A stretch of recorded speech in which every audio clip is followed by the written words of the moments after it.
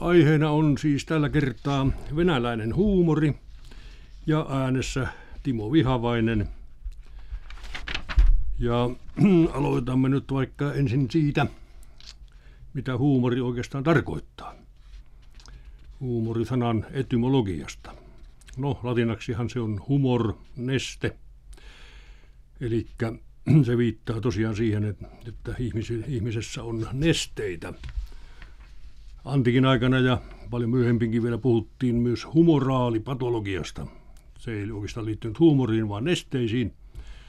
Se oli oppi 4 nesteestä, jotka määräsivät sen ajan käsityksen mukaan ihmisen terveyden. Niitä olivat veri, lima, keltainen sappi, musta sappi. Jos musta sappi oli vallitsevana, ihminen oli melankoolinen. Jos veri oli vallitsevana, hän oli vilkas, sangviininen. Ja tällä tavalla. Huumorin vastakohta on tietenkin kuivuus. Venäjän kielessä tämä on aika selvästi vielä tämä ajatus esillä sellaisessa käsitteessä kuin kuiva ihminen, suhoitselavek, suhar. Suhar tarkoittaa oikeastaan korppua. Siis tosikko, sitähän se tarkoittaa. No, huumori yleensä viittaa kyllä tällaiseen lämpimään, myötätuntoiseen kuvaukseen, jossa kohde usein vertautuu sitten johonkin vaikka aivan mahtavaan maailmankaikkeuteen tai johonkin sellaiseen. Esimerkiksi puhutaan meidän herramme muurahaisista. Sellaisessa rinnastuksessa on mukana tämmöistä lämmintä ymmärtämystä sille, että ihmiset kaikenlaista tehdä tuhraavat ja se näyttää sitten vähän korkeammalta katsottuna aika koomiselta. No, savolaishuumoria on väitetty, että se on usein tämän tyylistä. Samoin kuin esimerkiksi Venäjällä Nikolai Gogolin huumori.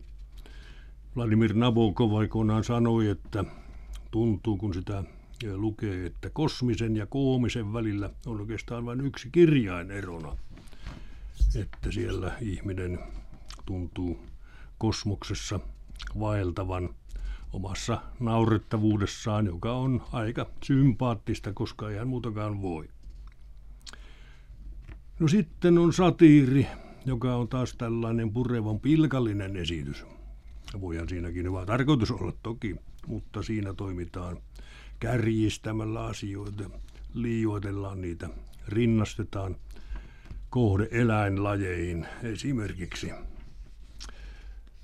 Sitten on parodia, jokin tunnettu esitys, joka saattaa olla ylevä luonteeltaan. Se tehdään naurettavaksi kärjistämällä. Ironia on yksi oikeastaan aika kehittynyt huumorilaji, se on salaiva. Siinä käsitteitä käytetään toisin kuin yleensä oletetaan. Tästähän esimerkkinä on vaikka savolainen tapa sanoa asiat päinvastoin kuin ne ovat. Jos jossakin on valtava määrä ihmisiä, niin joku savolainen voi sanoa, no eipä ole moni tännekään viitsinyt tulla.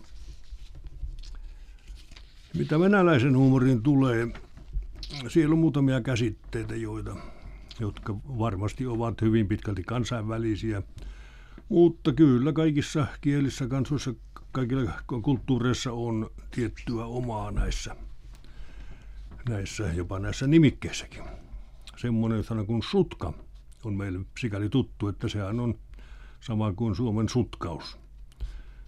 Ja se tarkoittaa vitsiä. Sutnik, vitsailija, on suomeksi oikeastaan koiran leuka.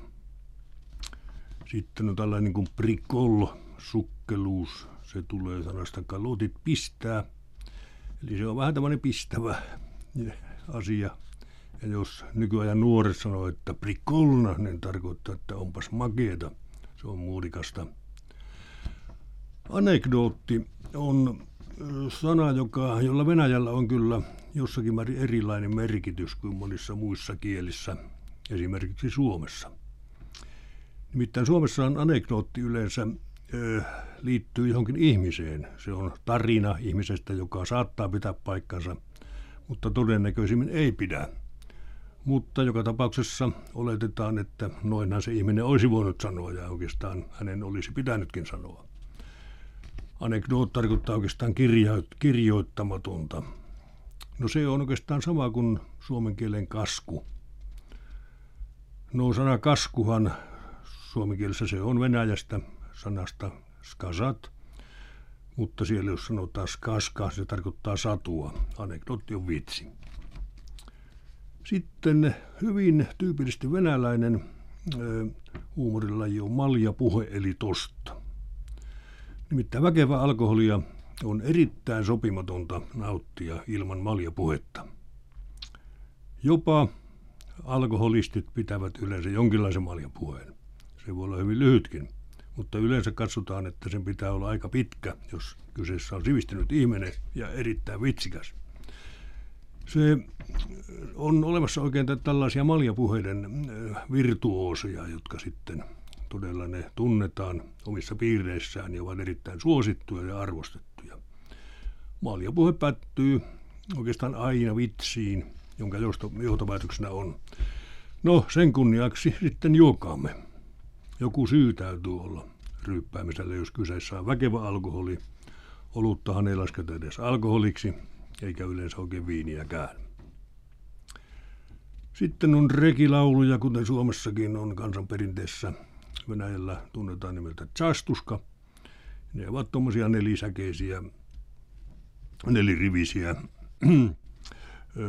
lähinnä erottisluontoisia lauluja. Niissä on usein kaksi ihan erilaista teemaa. Yhtäkkiä tulee sitten se toinen teema, joka yllättää kuulijan ja naurattaa häntä. Satiirinen huumori, se on Venäjällä perinteisesti ollut poliittisten vastustajien mustamaalaamista ja etenkin kuvallisen esityksen keinoin. Ja siitä vähän enemmän sitten myöhemmin. Niin, huumori on, voidaan puhua huumorin ekologiasta. Ekologiahan on tällainen oppi siitä, missä oliot kehittyvät, minkälaisissa olosuhteissa ne saavat ravintoa ja kukoistavat. Ja ihmisellä on oma ekologiansa, eläimillä omansa ja huumorilla on omansa. Ja se on perinteisesti ollut tämmöinen sorretun tai vajavaltaisen väestön osan tapa kertoa todellisista ajatuksistaan kätketysti. Siinä tulee lopussa tämä yllätys. Ja itse kuuntelija saa sitten tehdä sen väärän johtopäätöksestä oikeastaan ei olisi saanut sanoa. Tällainen esimerkki nyt on siitä, että tästä tällaisesta poliittisesta huumorista, kun Stalinin vastaanottohuoneen ovi avautui, sieltä syöksyi Marsalkka Zhukov, joka raivoten huusi, että se viiksinjäkkä pitäisi tappaa. Siinä oli sitten odottelemassa salaisen poliisin päällikkö Beria, joka kysyi, että hetkinen, ketäs sinä tarkoitat? Zhukov vastasi, minä tarkoitan Hitleriä, ketäs sinä ajattelit? Myös oman ryhmän, jopa iso-venäläisen kansan erinomaisuutta muihin verraten voidaan korostaa esittämällä muiden ryhmien koomisia ominaisuuksia.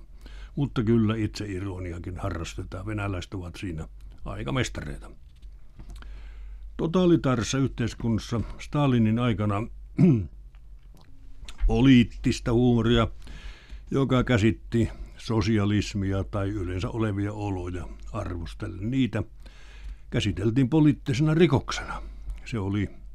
Sen nimikin oli neuvostovastainen agitaatio. Rikoslain pykälän 58 eräs alamomentti. Rangaistuksena oli vankeutta tai jopa teloitus.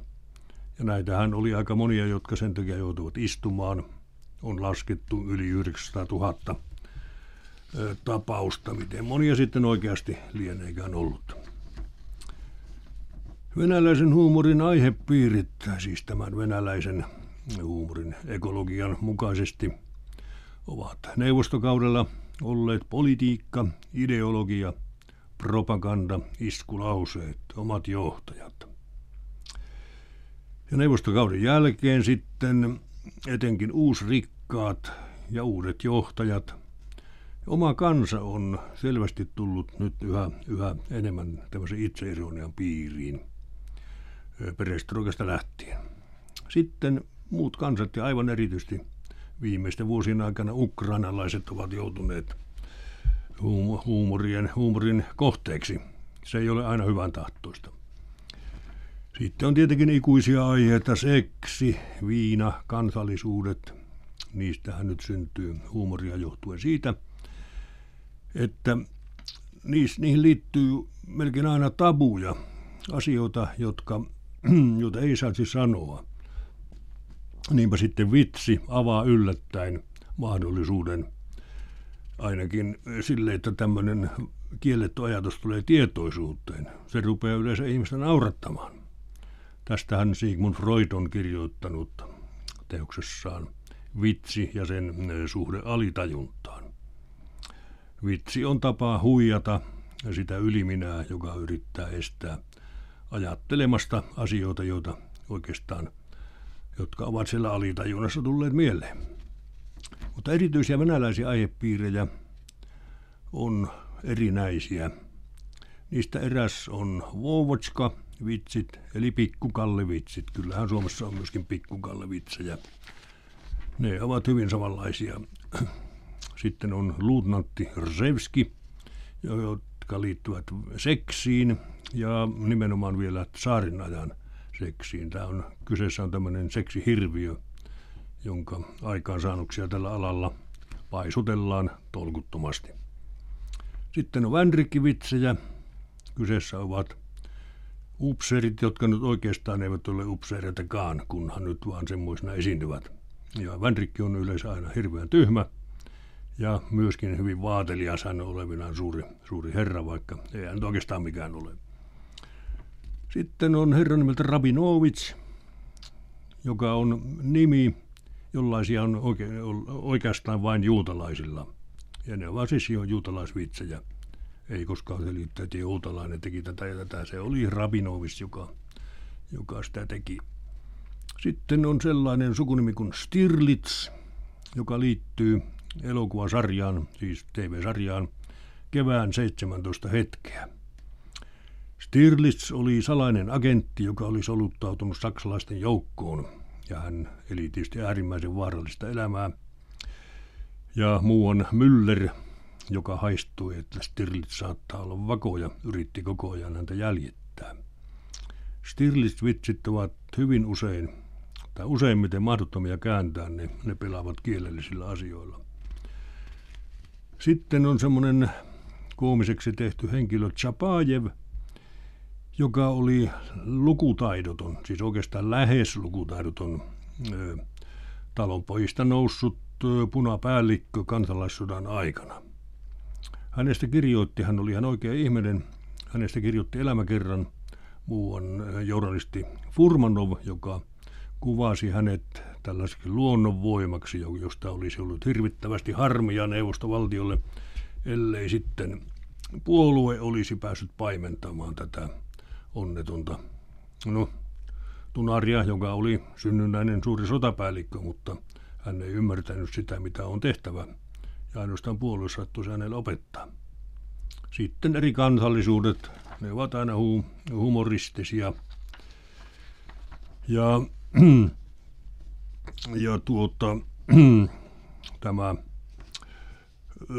huumori, joka liittyy kansallisuuksiin, on vähän erilaista aina riippuen siitä, että mistä kansallisuudesta on kysymys. Toiset kuvitellaan tyhmiksi, toiset vaikka seksihulluiksi ja on niitä kaikenlaisia. Huumorin merkitys Venäjällä, jos vertaa sitä muihin maihin, niin kyllä siinä minun mielestäni sillä on erilainen asema. Se ei ole mikään tällainen pieni instituutio, että ihmiset välillä joutessaan laskevat leikkiä jostakin asioista. Se on suuri yhteiskunnallinen instituutio.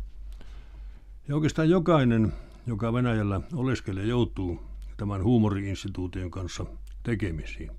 Esimerkiksi maljapuheet. Venäjällähän on tapana, että jos istutaan banketissa, eli jokaisella on oma paikkansa juhlapöydässä, niin siellä pöydän päässä istuu tamada, joka on oikeastaan tämmöinen gruusialainen instituutio. Hän on pöydän vanhin. Hän määrää, mitä pöydässä tehdään. hän määrää jokaiselle vuorollaan, että nyt sinä kerrot meille maljapuheen. Eli vitsi täytyy olla valmiina, sen täytyy liittyä kyseessä olevaan tapahtumaan. Muuten ei kunniaan kukko laula. Ihminen, joka ei osaa sanoa, että kun kaksi sanaisen maljapuheen on yksinkertaisesti tylsä. Hänen maineensa meni siinä. Kielletyn ja sallitun rajalla liikkuva ja niillä leikkivä ajattelutapa opettaa älyä. Huumorihan on juuri sellainen. Ja vitsikkyys on venäjäksi astraumie. Ja ostri tarkoittaa terävää ja viisautta, fiksuutta, eli terävä järkisyys. Jos yritätte käyttää tätä sanaa jossakin muussa merkityksessä kuin vitsikkyytenä, niin iskette kyllä harhaan. Kyllä se on aina tarkoittaa vitsikkyyttä, tämä terävä järkisyys.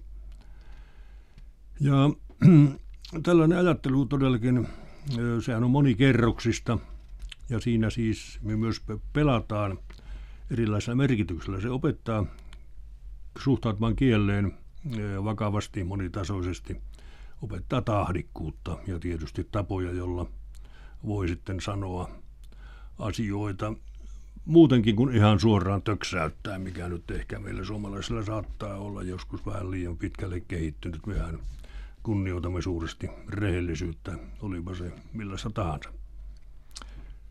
Ja viimeksi, mutta ei suinkaan vähäisimmäksi, huumorihan on varaventtiili, joka sitten vähentää yhteiskunnallista painetta. Se palauttaa tällaisen juhlallisuuden, pönäkkyyden, tekotärkeyden inhimilliselle tasolle. No, kansallisia erityispiirteitä huumorissa varmasti yleensä aina on. Ja esimerkiksi Matti Kuusihan tutki huumoria ja pääsi siihen käsitykseen, että suomalaisilla kansanheimoilla on jokaisella omanlaisensa huumorin taju. Ja jos joku suomalainen tietyn kansanheimon edustaja menee toiselle alueelle ja puhuu siellä omia vitsejään, niin ei häntä ymmärretä. Hän saattaa saada selkänsä pahimmassa tapauksessa. Ja häntä vähintäänkin ruvetaan tuijottamaan epäluuloisesti. No, esimerkkinä nyt oli Kuusella eräässä kirjassa tämmöinen lyhyt tapahtuma. Eri heimojen edustajat putosivat kirkon katolta. Karjalainen huusi, nyt mie määnpojat. Savolainen tokaisi, että ei tämä puttoo mene mitään, mutta äkkipyssäys voi olla toista. Hämäläinen taas tuumasi, olisiko jo mennä. Pohjalainen iski puukkonsa kattoon ja sanoi, meillä lähdetään, koska itse tahrotaan. No, tämmöistä stereotyyppien mukaan jotain ei pidä ottaa ihan liian vakavasti. Saksalainen ei pidä huumoria naurun asiana ollenkaan. Hän saattaa suttua, jos hänen vitseilleen, saksalaiselle vitseilleen naurutaan. Deutsche Humorist keine Sache des Lachens. Englantilainen on kuivan ironinen. Hänen huumorinsa havaitaan ehkä sitten vasta tunnin kuluttua tai kuitenkin joka tapauksessa usein myöhään. Välillä saattaa epäillä, että mitä hän tuo nyt tarkoitti, mutta se ei välttämättä ehdi avaudu. Ranskalainen taas on vanhan stereotypian mukaan kevytmielinen, jolle irstaatkin sutkaukset olivat luontaisia, että yleensä ranskalaista kulttuuria pidettiin pitkään kevytmielisenä. On kyllä väitetty, että tämä on hyvin paha väärin tulkinta. Mutta entä sitten venäläinen? No kyllä venäläiset ainakin huumoria ehdottomasti arvostavat. Se on oikeastaan oleellinen osa elämää. Se on tärkeä tapa hahmottaa asioita. Jos ei tunne venäläistä huumoria, niin on turha kuvitella tuntemansa venäläistä elämänmuotoa yleensäkään. Venäläisiä vitsikokoelmia on tehty paljon. Ja itse olen hankkinut sellaisen kuin Mihail Melnichenkon neuvostoanekdoottien korpuksen nimeltä Sovietski anekdot ukazatel sujetov.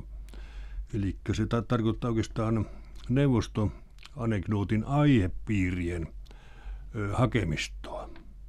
ilmestynyt vuonna 2014. Siinä on 5952 perusvitsiä, siis aihetta, ja niistä sitten versioita. Se on tuommoinen Raamatun kokoinen kirja. Ja tietenkin se keskittyi nimenomaan neuvostokauteen, että ei siinä sitten myöhempiä eikä aikaisempiakaan ole, vaikka jotkut vitsit tietenkin aina kiertelevät ympäri maailmaa, niitä on hyvinkin paljon. Että aika paljon niitä on. On siinä suomalaisvitsejäkin, mutta vain parikymmentä. Eivät ne hullumpia ole, mutta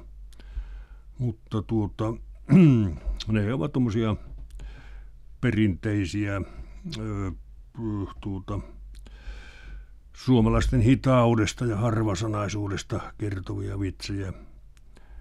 Niissä muuten ei ollut ainakaan enemmälti viittauksia suomalaisten omituiseen puheenparteen. Suomalaisten ääntämyshän on niin hullunkurista, että siitä aina vitsaillaan. Ja samahan koskee vaikka ukrainalaisia ja gruusialaisiakin.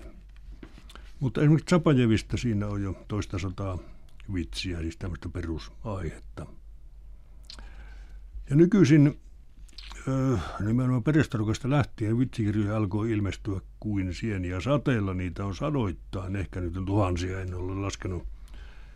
Itsellään on esimerkiksi tämmöinen kuin Felix Mahov Encyclopedia Tastov, eli maljapuheiden sanakirja. Ja kuten muistamme, maljapuhe on aina vitsi. Että jos lähtee jonnekin tilaisuuteen, jos se tietää, että siellä istutaan, niin kuin banketissa istutaan, niin on syytä tutkia, minkälaisia vitsejä olisi nyt käytettävissä, koska on melkein varma, että siinä joutuu kuitenkin jotakin sanomaan. Mieluummin se vitsi saa olla hyvä. Neuvostoaikana vitsejä politiikasta oli tosiaan, kuten mainittu, aika monenlaisia. Ja tässä nyt joku esimerkki, esimerkiksi parodian alalta. Rauhanomaisesti kyntävät traktorimme joutui Ussurijoilla kiinalaisten salakavalan tulituksen kohteeksi. Rauhanomaisesti kyntävät traktorimme avasi torjuntatulen ja tuhosi päälle tunkeutujien hyökkäysvaunut, jolloin hyökkääjä häpeällisesti pakeni. Tässä tietenkin vitsaillaan, turha selittääkään tämän oikeastaan aika läpinäkyvän valheellisuuden kanssa, jota propagandassa aina oli. Toinen juttu oli sitten sellainen, joka liittyi oikeastaan totalitaaristen järjestelmien tapaan kieltää joskus aivan ilmeiset asiat. Sekä Kiinalla että Neuvostoliitolla oli kyllä ihan samoja taipumuksia. Tämän vitsin mukaan Brezhnev ja Mao olivat tiikerijahdissa. Tiikeri hyökkäsi Maoa kohti, mutta Leonid Iljits tappoi sen tarkalla laukauksella. Koska ampujalle kuului tämän tiikerin talja, hän meni seuraavana päivänä kysymään, missä tapettu tiikeri nyt oli. Tähän Mao kysyi, mikä tiikeri? Brezhnev kysyi, no muistathan, että eilen oltiin tiikerimetsällä, tiikeri hyökkäsi sinua kohti ja minä ammuin sen. Olit vähällä kuolla. Mao, muistan tietenkin. No, missä se tiikeri nyt on? Mao, mikä tiikeri? Eli tässä törmätään tällaiseen aivan alastomaan valehteluun, ja tämä ei ollut harvinaista valitettavasti niinä aikoina joissakin maissa. Sitten on nämä Zapajev-vitsit, joista oli puhe. Zapajevhan oli siis tämä itse oppinut tai oikeastaan oppimaton sotapäällikkö, jota sitten tämä komissaari Furmanov piti jotenkin järkevillä raiteilla, koska hänellä oli omat käsitykset kaikista asioista. Mutta häntä pidettiin fiksuna miehenä ja häneltä tultiin aina kysymään, että miten asiat ovat, kun politiikassa piti siihen aikaan jo tietää, että minkälaista tämä teoria on ja mitä oikein saa ajatella. Siellä Zapajevin seuralainen oli Petka, joka sattumalta oli sitten hänen paras apulaisensa, mutta myöskin hänen kilpailijansa naisasioissa, nimittäin siellä oli myöskin konekivääriampujatar Anka, jota molemmat sitten liehittelivät, ja oikeastaan se oli Zapajevin rakastajatar, mutta Petka ilmestyi aina kumma kyllä Ankan viereen, ja Siihen monet vitsit liittyvät. Mutta tässä siis poliittinen vitsi. Petka kysyy. Mitä tarkoittaa kommunismi? Stuotako oli kommunismi? Tsapajev vastaa. Oli Marx, kuoli, syntyi marksilaisuus. Kun Lenin kuolee, syntyy leninismi. Kommunisteja on, kun kommunistit kuolevat, syntyy kommunismi. Kommunismihan oli tällainen onnen tila, jossa jokaiselle annettiin tarpeensa mukaan. Ja siis vasta sitten, kun kommunistit kuolisivat, tämä olisi mahdollista. No sitten Tsapajev ja Petka tulivat BAM-radan työmaalle. BAM-rata oli Baikalin-Amurin rata, jota virallisen version mukaan rakensivat entusiastit, tällaiset ihanteelliset komsomolit ja muut, jotka halusivat suuriin kieltäymyksiin edesauttaakseen kommunismin koittoa. No siellä oli miehiä, joilla oli raidalliset puvut. Terve toverit matruusit, huusi Tsapajev. Ei ne ole matruusia, niillä on raidat eri suuntaan, kuiskasi Petka. Kyseessä olivat siis vangit, jotka rakensivat rataa. Niitähän siellä hyvin paljon oli, mutta ei asiaa voinut julkisesti sanoa. Muuten tämä Tsapai oli semmoinen kansanomainen sanonta, jolla Tsapajev myös tunnettiin. Yhteen aikaan Neuvostovallan loppuvuosina Tsapajev-kaskuja oli sadoittain ja sattui olemaan jopa niin, että Suomen 100-markkanen, jossa oli Sibeliuksen kuva, se tunnettiin nimellä Tsapai, koska näiden salakauppiaiden, niin Fartsovkien mielestä tämä Tsapai oli aivan samannäköinen kuin Sibelius tai päinvastoin. No mutta sitten kansallisuuksia. Tsukitsit, jotka asuvat siellä Jumalan selän takana Tsuktien niemimaalla, joka on ihan siellä Neuvostoliiton kauimmaisessa kolkassa, jossa eletään varsin primitiivisti, koska siellä ei ole paljon mahdollisuuksia muuhun kuin hylkeen pyyntiin ja kalastukseen. Niin kuitenkin siellä neuvostovalta oli tuonut sivistyksen myös Tsuktseelle, ja siellä oli omaa kirjallisuutta. Siellä oli myöskin oma kansalliskirjailija. Häntä sitten haastateltiin Neuvostoliiton radion ykköskanavalle ja kysyttiin, mitkä venäläiset kirjailijat ovat eniten antaneet teille vaikutteita. Mitä olette lukeneet? Olettehan Tolstoita lukenut? Ei ole. Dostojevski? En ole lukenut. No Gogolia? En kyllä. No ainakin nyt Puskinia, Puskinia olette lukeneet. En ole kuullut. Tsuksi vastaa lopulta. Tsuksi on kirjailija eikä lukija. Tsuksa pisatel, tsuksa nitsitatel. Venäjäksi vielä vähän niin kuin hassumpi, eli Tsuksi kirjoittaa eikä lue. No toinen oli gruusialainen. Gruusialaisissa eli georgialaisissa oli paljonkin koomista venäläisten mielestä. Muuan gruusialaisen ravintoloitsijan poika. Gruusiassahan neuvostoaikana jo katsottiin, että jos jollakin on ravintola, se tarkoittaa, että se on hänen omansa. Eihän se periaatteessa saanut olla hänen omansa, mutta käytännössä oli. Ja ne saattavat olla hyvinkin rikkaita. No poika opiskeli Moskovan yliopistossa ja valitti, että on vähän niin kuin epämukavaa porukassa, kun minä aina tulen omalla autolla yliopistolle ja kaverit tulee bussilla. No, mitä sinä surkkeilemaan, tokaisi isä. Osta sinäkin itsellesi bussi, kun kerran kaikilla muillakin on. No, ukrainalaiset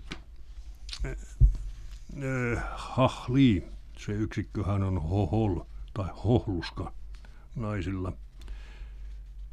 No voisi kuvitella, että se viittaa siihen, että ukrainalaiset sanovat genhooksi, eli sana gavarit, ne sanoo havarit puhua. Mutta ei se tule siitä, vaan hoholta tarkoittaa tupsua. Se on nimittäin semmoinen keskellä päätä oleva pitkä hiustupsu, joka oli noilla Saporogi-kasakoilla jo. Ja sehän tunnetaan esimerkiksi Repinin maalauksesta. Saporogit kirjoittavat kirjettä Turkin sulttaanille. Se teki aika hurjan näköiseksi nämä kaverit. Ne oli muuten kaljuja, mutta semmoinen pitkä just tupsu sillä keskellä päätä.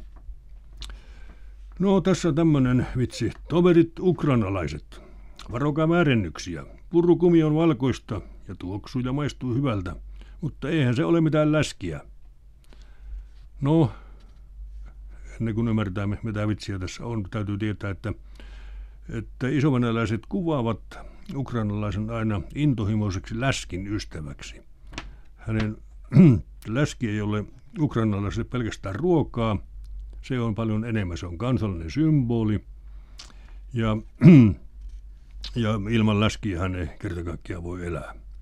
Sivumennen sanottuna siellähän on myöskin nykyään tällainen läski-indeksi, eli lasketaan miten monta tuntia tarvitsee tehdä töitä, jotta saisi 100 grammaa läskiä ja 100 grammaa vodkaa. Sehän muistuttaa Big Mac-indeksiä, jota sitten muissa maissa käytetään. No yksi tyypillinen läskivitsi on sitten myöskin sellainen, että ukrainalainen tulee ja kädet ovat aivan sormet ovat täynnä arpia ja siteitä ja sitten toinen kysyy, että mitä sulla on sattunut? No vaimo pyydystää nyt hiiriä meillä kotona, että no miten se tähän nyt liittyy? No sillä tavalla kun se käyttää läskiä niissä hiiren loukkuissa. Ukrainalainen ei voi pitää näppejään irti läskistä. Eli kyseessä on saala. Se on sellaista läskiä, jota sitten kypsytellään mausteiden kanssa, esimerkiksi valkosipulin. Virossahan on sama aine nimeltä soolapek. Meillähän ei oikeastaan sellaista olekaan. Mutta ei pelkkää suolaa. Siellä käytetään hyvin paljon valkosipulia taikka joitakin kasviksia ja mausteita. No toinen ukrainalainen toiselle. Moikala, hakkaa se koivu pihalta pois. Muuten pian tulee Ivan ja sanoo, synnyin maa. Mikola, eli Nikolai, tässä ukrainalaista aina puhutellaan ukrainaksi. Ukrainalainen hän ei ole Nikolai, vaan Mikola. Tämä etunimi on hyvin tunnettu, suosittu molemmissa maissa, mutta eri muodossa. Sitten 2 ukrainalaista seisoo Kiovassa ja tulee ulkomaalainen ja kysyy, missä on pääkatu, Kreshatik. Ukrainalaiset vastaavat, sho, mitä? Eli venäjäksi sto, mutta se on aina ukrainaksi äänestetään hullunkurisesti ja se täytyy ehdottomasti sillä tavalla sitten myöskin vitseissä olla. No, ulkomaalainen kysyy sitä 10 kielellä ja reaktio on aina sama, sho. Viimein mies lähtee. No olipa siinä simistynyt mies, tuumaa toinen, 10 kieltä osasi. No paljonko tuo häntä auttoi, vastasi toinen vähän ylenkatseellisesti. Tässä nimittäin ukrainalaiset esitetään tällaisena maalaistolvanoina, joka on aika tyypillinen tapa siis halventaa ukrainalaisia, no enemmän tai vähempi ystävällisesti. Ei se aina hirveän ystävällistä ole ainakaan nykyisin ollut. Eli tottahan on, että ukrainan kieli ja nimenomaan ukrainalainen nationalismi, se viittyy hyvin pitkälti maaseudulla ja ne, jotka puhuu ukrainaa, on yleensä maalaisia. No, venäläiset ja ukrainalaiset ovat tehneet toisistaan nyt viime aikoina etenkin erittäin paljon karikatyyrejä. Ja tämmöinen hahol, tosiaan se kuvataan aina sellaiseksi kaljuksi, tupsupäiseksi ja läskiä siellä yleensä esiintyy ja sikoja se ajaa takaa ja semmoinen suuri vihamielisyys sikojen ja ukrainalaisten välillä vallitsee. Siis sijat pelkäävät ja inhoavat ukrainalaisia ja ukrainalaiset rakastavat sikaa, mutta haluavat nimenomaan syödä sitä. Mutta sitten isovenäläistä nimitetään ukrainaksi nimeltä maskal tai katsap. Nämä on vanhoja muotoja. Ja muskal, sehän viittaa moskovalaisuuteen tietenkin. Katsapista enää muistakaan, se taitaa olla vähän hämärän peitossa. No sitten tulee Rabinovits, eli juutalainen, useimmiten Jaassa Rabinovits. Tällaisia hänestä kerrotaan. Jaassa Rabinovits hyvin harvoin hermostuu, saati kiihtyy. Eihän hänelle siitä makseta. Eli tällainen stereotypia siitä, että rahasta ollaan kiinnostuneita, mutta aika tommoisia tunnottomia muille asioille.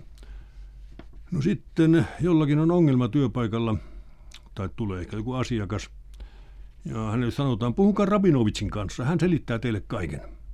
Minkä Rabinovitsin? No minkä tahansa. Eli Rabinovits ei ole pelkästään yksi henkilö, vaan se on yleisnimi. Ja yleensä ne ovat kaikki nokkelia. Se on se, mikä liittyy tähän käsitteeseen.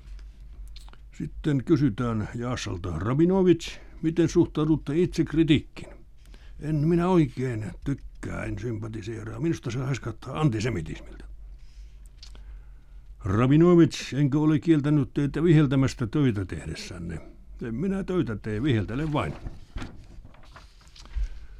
Suomalaiset ovat vanhoista ajoista lähtien olleet suosittuja vitsien kohteita ja esimerkiksi 1800-luvun puolivälissä ilmestyi muutama semmoinen suomalaisvitsien kokoelma suorastaan. No heillä on tiettyjä ominaisuuksia ja heidän puhetapansa on aivan tietynlaista. Sehän pitää paikkansa. Suomalainen jänis pyytää turvapaikkaa Ruotsin rajalla. Suomessa on alkanut hirvenmetsästyskausi. Mutta ettehän te ole hirvi, sanoo ruotsalainen rajavartija. Selitäpäs tämä humalaisille suomalaisille metsästäjille. Suomalaiset ja humala kuuluvat yhteen, vaikka kyllähän asia nyt niin on, että venäläismetsästäjät ovat aika tyypillisesti humalassa, mutta suomalaiset hirvenmetsästäjät eivät edes uskaltaisi ajatellakaan tällaista. No sikäli kun olen havainnut, varmasti on erilaisia porukoita. Kautoryypät ovat erikseen, ne on sitten pieniä ja vähän eri vaiheessa. No, 2 suomalaista kävelee tiellä. Kuuluu äkillinen suhatus. Wow. Mikäs se tommonen oli? Sto että boila. Se oli Mika Häkkinen, kansakunnan häpeä. Eli suomalaiset ovat verkkaisia, mutta aina löytyy joku poikkeus, eli musta lammas. Sitten tämmöinen kielellinen vitsi. Maailman sotaisimpia ihmisiä ovat suomalaiset. He nukkuvatkin puukon vieressä. No tämä puukkohan on finka, suomalaispuukko venäjäksi. No Helsingin kylmyys. Helsingissä on ennenkuulumaton lämpöaalto. 5 astetta plussan puolella. Monet ovat saaneet sulamisvammoja. Sitten suomalaisille kerrotaan, että tämä uusi hammastahna tunkeutuu vaikeapääsyisimpiinkin paikkoihin. Suomalainen rupeaa asiaa miettimään ja parin tunnin kuluttua hän huomaa, että eihän minulla ole sellaisessa paikassa edes hampaita. Suomalaiset tunnetaan myös nimellä Garjatsje Finskie Parni, eli kiivaat, tuliset suomalaispojat. Ja tämä nyt on tietenkin pelkkä vitsi, koska he ovat niin hirvittävän hitaita ja se kontrastihan tässä naurattaa. No se on tullut nykyisin hyvin suosituksi eräästä filmistä, jossa tämä Ville Haapasalo esiintyi, kansalliset metsästyksen erityispiirteet. Siinähän Ville on kuin nukkuneen rukous, hyvin vaisu koko ajan, paitsi jossakin vaiheessa hän hiukan kiihtyy. Ja sitten tämä herra Kusmits, joka siinä taitaa olla melkein se päähenkilö, sanoi, että älkää nyt ärsyttäkö, suomalaispojat ovat kiivaita. Tässä yleisö varmaan nauraa hereästi. No, mutta vitsi on tällainen Suomen ja Viron välinen jalkapalloottelu. Kesti 4 tuntia ja päättyi tulokseen 0-0. 20 minuuttia loppuvihellyksen jälkeen tehtyä maalia ei hyväksytty. Siitä syntyi kiihkeiden fanien välille tappelu. Se alkoi pikkuhiljaa ja jatkuu nyt jo toista viikkoa. Poliisikin on käynyt silloin tällöin asiaa seuraamassa. No sitten näitä on jonkun verran näitä sota-ajan ja sotaan liittyviä vitsejä suomalaiset yleensä ovat aika kunnioitettuja. No tämä nyt liittyy kuitenkin siis tähän Karjalan tilanteeseen, jossa suomalaiset pitivät karjalaisia tämmöisenä etuoikeutettuna ryhmänä ja sortivat sitten venäläisiä näin. Siitä on ollut puhetta viime aikoina. No sodan loppuvaiheessa 2 karjalaista ilmeisesti Petroskossa katsoo, kun suomalaiset tankit poistuvat. No samalla jo näkyy äänisellä sitten punalaivaston laivoja. Näin se aika muuttuu, tuumaan karjalainen. Meikäläiset tuskin ehtivät lähteä, kun omat jo tulevat. Suomalainen hitaus tulee esille tässä jutussa, joka liittyy Helsingin metroon. Siellä konduktori konduktori kouluttaa. Осторожно, двери закрываются, следующая ja ostanovka, вот она. Varokka, ovet männee kiinni. Seuraava asema, tässähän se onkin. Elikkä ei siinä ehdi edes sitä suomalaisen tapaan kuuluttaa kunnolla, kun ollaan jo seuraavalla asemalla. No, toinen siihen liittyvä juttu muuten sivumennen sanottuna oli rajalla. Suomalaista rajavartiosta on aika paljon nykyisin vitsejä ja se kuului sillä tavalla, että siinä rajavartijat kyselivät milloin mitäkin ja koska niiden kieli oli niin kummallista ääntämys, niin aina ymmärrettiin väärin.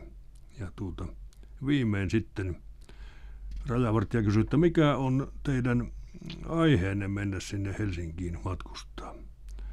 Joku keksi, että haluamme nähdä metron. Sanoo rajavartija. Dveri sakrivajutsa, putte astarosni. Ovet sulkeutuvat, olkaa varovaisia. Sanoo hyvissä ajoin. No suomalainen vaiteliaisuus sitten. Toivo ja Matti ovat ongella. Lopulta Toivo sanoo, nyt sataa. Myöhemmin Matti valittaa vaimolle, en mene enää Toivon kanssa kalaa. Se koko ajan pulisee ja karkottaa kalaat. No sitten näitä vänrikkivitsejä. Vänrikki ja Aasi kohtavat metsätiellä. Praporsik vänrikki kysyy, mikä se sinä olet? Aasi vilkuilee ympärilleen ja sanoo sitten komeasti, minä olen hevonen. Mikä sinä olet? Vänrikki vilkuilee joka suuntaan ja vastaa, minä olen upseeri. Sitten tykisten vänrikki pitää luentoa. Kuten tunnettua, ympyrässä on 180 astetta, hän sanoo. Alokas viittaa ja sanoo, siinähän on 360 astetta. Vänrikki, idiootti, minä puhun nyt pienestä ympyrästä. Ja toinen sitten, vänrikki puhuu alokkaille rivistön edessä. Vodkan juontia minä en kasarimissa salli. Ei tämä ole mikään lastentarha. Vodkastahan riittää tietysti loputtomasti juttuja. Ja sen tärkeydestä. Ja sehän oli aikoinaan eräänlainen valuutta. Jos haluttiin vaikkapa joku putkimies, niin ehdottomasti sille piti olla vodkapullo. Ei siitä muuten mitään tullut. Naiset, muistakaa, jokainen teille lahjoitettu ruusu on vodkapullon arvoinen. Että turha eikä selittää. Kultaseni, mitä ostettaisiin teen kanssa syötäväksi? Osta silliä. Ja osta myös vodkaa, eihän kukaan teen kanssa silliä syö. Linka, olet juonut kaiken konjakin. No mitä olisi voinut tehdä? En ryyppää vodkaa ilman sakuskaa, ja jääkaappi on tyhjä. No tämä sakuska käännetään suomeksi haukattava, eli suomen sapuska, sana samahan se on Venäjästä tullut. No se tarkoittaa sitä, että ilman pientä syöttävää ei kerta kaikkiaan ole sopivaa juoda vodkaa. Siitähän ovat seurauksetkin sitten sellaiset, että kuten moni tietää, että niitä kannattaa yrittää välttää. Toinen tämmöinen venäläinen suuri ja melkein tabu säännös vodkajuonnissa on, että siinä tarvitaan 3. Miksi ihmisessä tarvitaan 3? Tähän on ollut monta selitystä, mutta yksi voisi todellakin olla se, että kun innostutaan kovasti ja ruvetaan uhoamaan jotakin aatetta, ja jos niitä henkilöitä on vain 2, niin siinä syntyy helposti tämmöinen vastakkainasettelu. Ei ole 3 enää siihen sitten erotuomariksi, ja sitten syntyy tappeluja. Ne ovat aina saattavat olla ikäviä. Ja Venäjällä on tämmöinen sanontakin, tuletko 3. Tretjen budis. No se tarkoittaa ehdottomasti sitä, että tuletko pullo porukkaan, ostetaan pulloja. Siihen tarvitaan 3 sitten siihen juontiin. No, tällainen vitsi on myös 38% ei ole enää vodkaa, vaan vodkajuomaa. Vodotsnina pitok, eli oikeastaan vesijuomaa. No, tämä liittyy siihen, että venäläinen standardi vodkan väkevyydessä on 40%. Ja huhu kertoo kansan keskuudessa, että sen sai selville itse se Venäjän kuuluisin kemisti Mendelejev, joka kehitti myös alkuaineiden jaksollisen järjestelmän. No, siinä on sen verran perää, että Mendelejev tutki sitä, missä konsentraatiossa vesi tai tarkemmin yhtyy alkoholiin, ja tämä 40% oli se määrä. Että kyllä siinä jonkunlaista järkeä on. Sitten tehdään joskus parodioita klassisista runoista. Venäläiset osaa aina runoja ehdottomasti ja paljon. Puskinin runo, minä rakastin teitä, ja vas ljubil, on sitten Krapulaisen kirjoittamana. Minä, kysymysmerkki, huutomerkki, rakastin, huutomerkki, kysymysmerkki, teitä, huutomerkki, kysymysmerkki. Ja paljonko oli silloin vodkaa? Kysymysmerkki ja huutomerkki. Ja toinen on tietysti, että ei ole olemassa rumia naisia, on olemassa vain liian vähän vodkaa. Sitten on tämä Vovotska, pikkukalle, venäläinen pikkukalle. Nykyisinhän tämä on Putinin aikana myöskin tavallaan ajankohtainen, koska Vladimir on lyhennettynä Vova ja siitä vielä diminutiivien Vovotska. Se on pikku Vova. Ja Venäjällähän on tapana, että pieniä lapsia puhutellaan eri tavalla kuin aikuisia. Elikkä pienelle sanotaan tuollaiselle juuri kouluun tulevalle lapselle, ei häntä nimitetä Vladimiriksi missään tapauksessa. Puhumattakaan, että Vladimir Ivanovits tai vastaava, se on Vovotska tai Vova. No, Vovotska, paljonko on 3 × 3? 8. No, mutta eikö se mahtaisi olla 9? Marja Ivanovna, olkoon vaikka 7 tai 12. Isä on sanonut, ettei naisten kanssa kannata riidellä. Marja Ivanovna, Marivanna, on tietenkin opettajatar, ja se on aina näissä Vovotska-vitseissä lähes aina läsnä. Ja tosiaan opettaja on ehdottomasti puhuteltava kunnioittavasti etunimellä ja isän nimellä. No, nyt näet, että arvioni koululaitoksen täydellisestä tehottomuudesta pitää paikkansa, sanoi Vovotska ojentaessaan isälleen todistuksensa. Vitseissä ainakin tapana on, että jos se on huono todistus, niin oppilas saa selkäänsä. Näin se meilläkin ennen oli. Vovotska, annapas päiväkirjasi tänne ja heti. Isäsi saa antaa sinulle remmiä. Isäni on kyllä teidän dislikekinne suhteen täysin indifferentti. Sanopas se venäjäksi. Isä teidän mielipiteenne kyllä haistattaa, Marja Ivanovna. Sitten tämä Stirlitz, sehän oli venäläinen vakooja, joka oli soluttautunut sinne saksalaisten esikuntaan. Ja on siis TV-sarjasta Kevään 17 hetkeä. Se on erittäin suosittu hahmo, mutta se huumori perustuu melkein aina sanaleikkeihin ja sitä ei oikein, se on vähän paha kääntää. Mutta esimerkiksi tämmöinen. Poisvolte vas perbit, sanoi Stirlitz neuvotteleville upseereille. Sen jälkeen hän otti konepistoolin ja lyhyellä sarjalla tappoi kaikki. No perebit tarkoittaa, että salli käynyt keskeyttää, mutta se tarkoittaa myös tappaa. Ja tässä on siis tämmöinen kaksijakoinen vitsi. Nettisivunkin huomasin 500 uusinta Stirlitz-vitsiä. No, katsoin sitten tarkemmin, oli siinä myöskin Zapajevista ja muistakin suurista sankareista.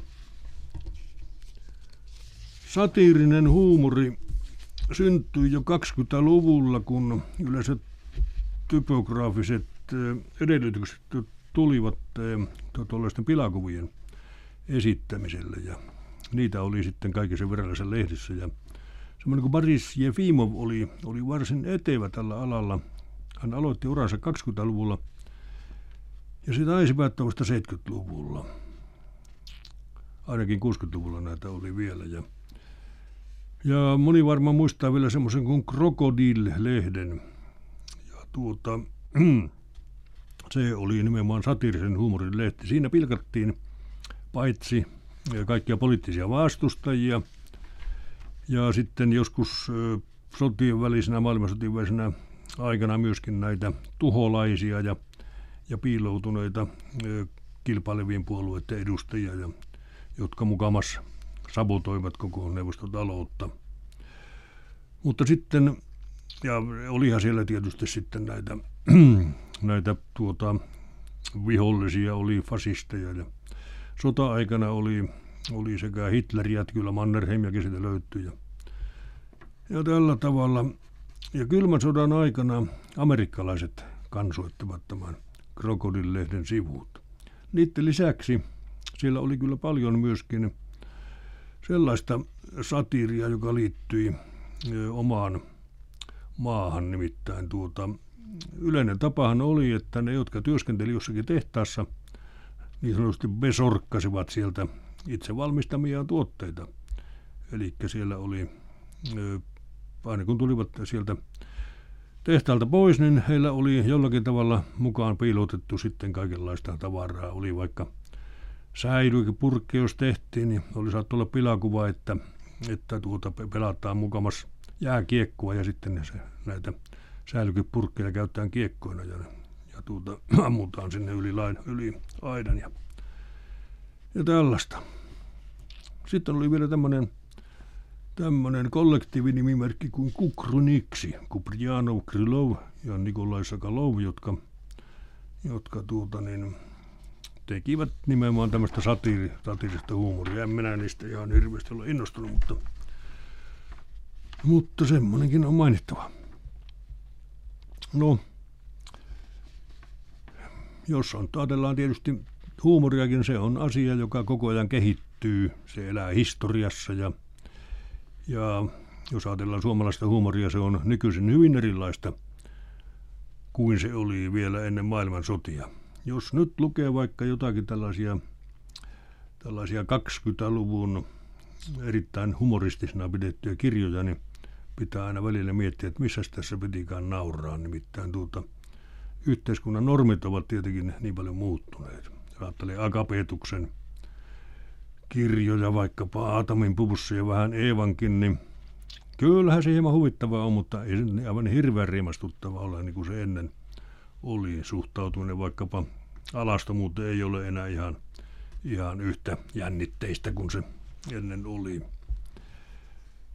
No, kansanperinteessä on kuitenkin aina ollut huumoria ja se on ollut hyvin usein hyvin seksipitoista ja meilläkin Sakari Topelius vanhempi, Satusta Topeliuksen isä oli sellainen kansan runouden keräilijä, joka keskittyy erityisesti näihin seksivitseihin ja niitä on hirmuinen määrä, mutta ei tietysti kuulu tähän.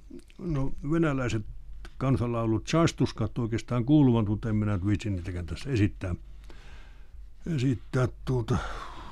Tuli jo mainittua, että ne oli semmoisia, että siellä kaksi asiaa yllättäen tuotiin yhteen ja hyvin rahvanomaisia sanoja käytettiin. Venäjällä muuten, kun käytössä oli sensuuri ja tämmöinen hyvin suuri virallinen ahdasmielisyys, niin venäläiset riemastuivat valtavasti, jos ne kuulivat semmoisen sanan, jota ei ole saanut oikeastaan sanoa. Se oli yhtä juhlaa. Muistan kerran aikoinaan, parikin kertaa näytin vieraille erästä sanakirjaa, joka oli Ranskassa tehty. Flegonin sanakirja venäläisten sanakirjojen ulkopuolelta. Siinä tuli kaikkia tämmöisiä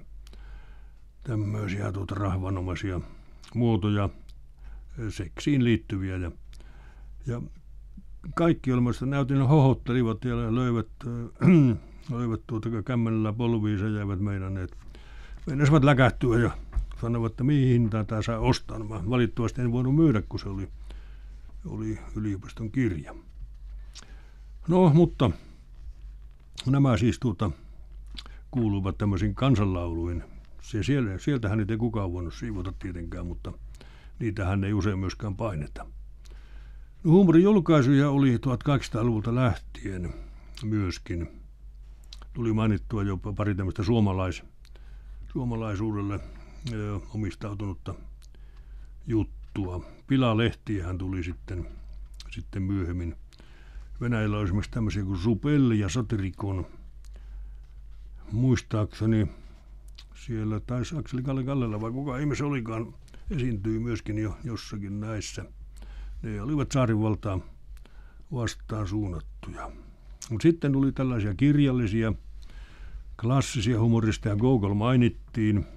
Sitten oli Saltykov-Sedrin, joka oli Leninin suosikki. Ja hän oli tämmöinen satiirisen huumorin mestari. Ja ne oli aika korneja ne hänen tyyppinsä usein. Ja hän teki pilkkaa venäläistä byrokratiasta ja sen idiotismista. Ja sitten oli Aleksei Tolstoi, joka oli paljon lempeämpi. Hänellä oli pari kaveriakin, kun he loivat yhdessä semmoisen hahmon kuin Kosma Prutkov. Kosma Prutkov oli niin sanottu grafomaani, joka kirjoitti yleviä runoja, jotka olivat hyvin hullunkurisia kaikessa ylevyydessään nimenomaan. Ja sitten hän oli virkamies, joka sitten ylpeili siitä, että hän oli nimenomaan valtion palveluksessa. Ja yksi hänen kuolematon aforisminsa oli, että todellisuuden ytimeen pääsee ainoastaan ollessaan valtion palveluksessa. Eli hän oli niin tyhmä, että hän kuvitteli, että se virkamies on ehdottomasti maailman napa. Ja samahan oli Saltykov-Sedrinilläkin, joka määräsi, kun kuuli, että Amerikassa on sitä ja sitä, että minä määrään Amerikan lopetettavaksi. Hän oli sen verran sivistymätön, ettei hän tiennyt, mitä se Amerikka oikein tarkoittaa. No, on sanottu, että Neuvostoliiton virallinen huumori, eli tämä satiiri, nämä krokodiilit ja vastaavat, ne olivat sellaista huumoria, jossa valtio arvosteli kansaa. Tämä kyllä pitää paikkansa. Sen sijaan oli nämä epäviralliset anekdootit olivat vastavoimia, jossa sitten kansa arvosteli valtaa. Se oli oikeastaan sitä aitoa huumoria. No, sitten kun ajatellaan nyt tätä venäläisen huumorin historiasta kehitystä, niin kyllä me olemme nyt saaneet nähdä tässä perestrokasta lähtien semmoisen valtavan renessanssin. Nyt on ruvennut tulemaan kaikkea. On internet-sivuja, jossa on tosiaankin loputtomasti näitä vitsejä. Jos ajatellaan huumorin merkitystä venäläisessä yhteiskunnassa vielä tässä kokoavasti, niin kyllä olen sitä mieltä, että kyllä se siellä on huomattavasti suuremmassa, tärkeämmässä asemassa kuin monissa muissa maissa. Siitä on tullut instituutio, joka on mahtava. Ja tämä taas kyllä todistaa semmoisesta tietystä valmiudesta harjoittaa monitasoista ajattelua. Tällaistahan ovat jotkut huomanneet ranskalaisilla ja esimerkiksi savolaisilla.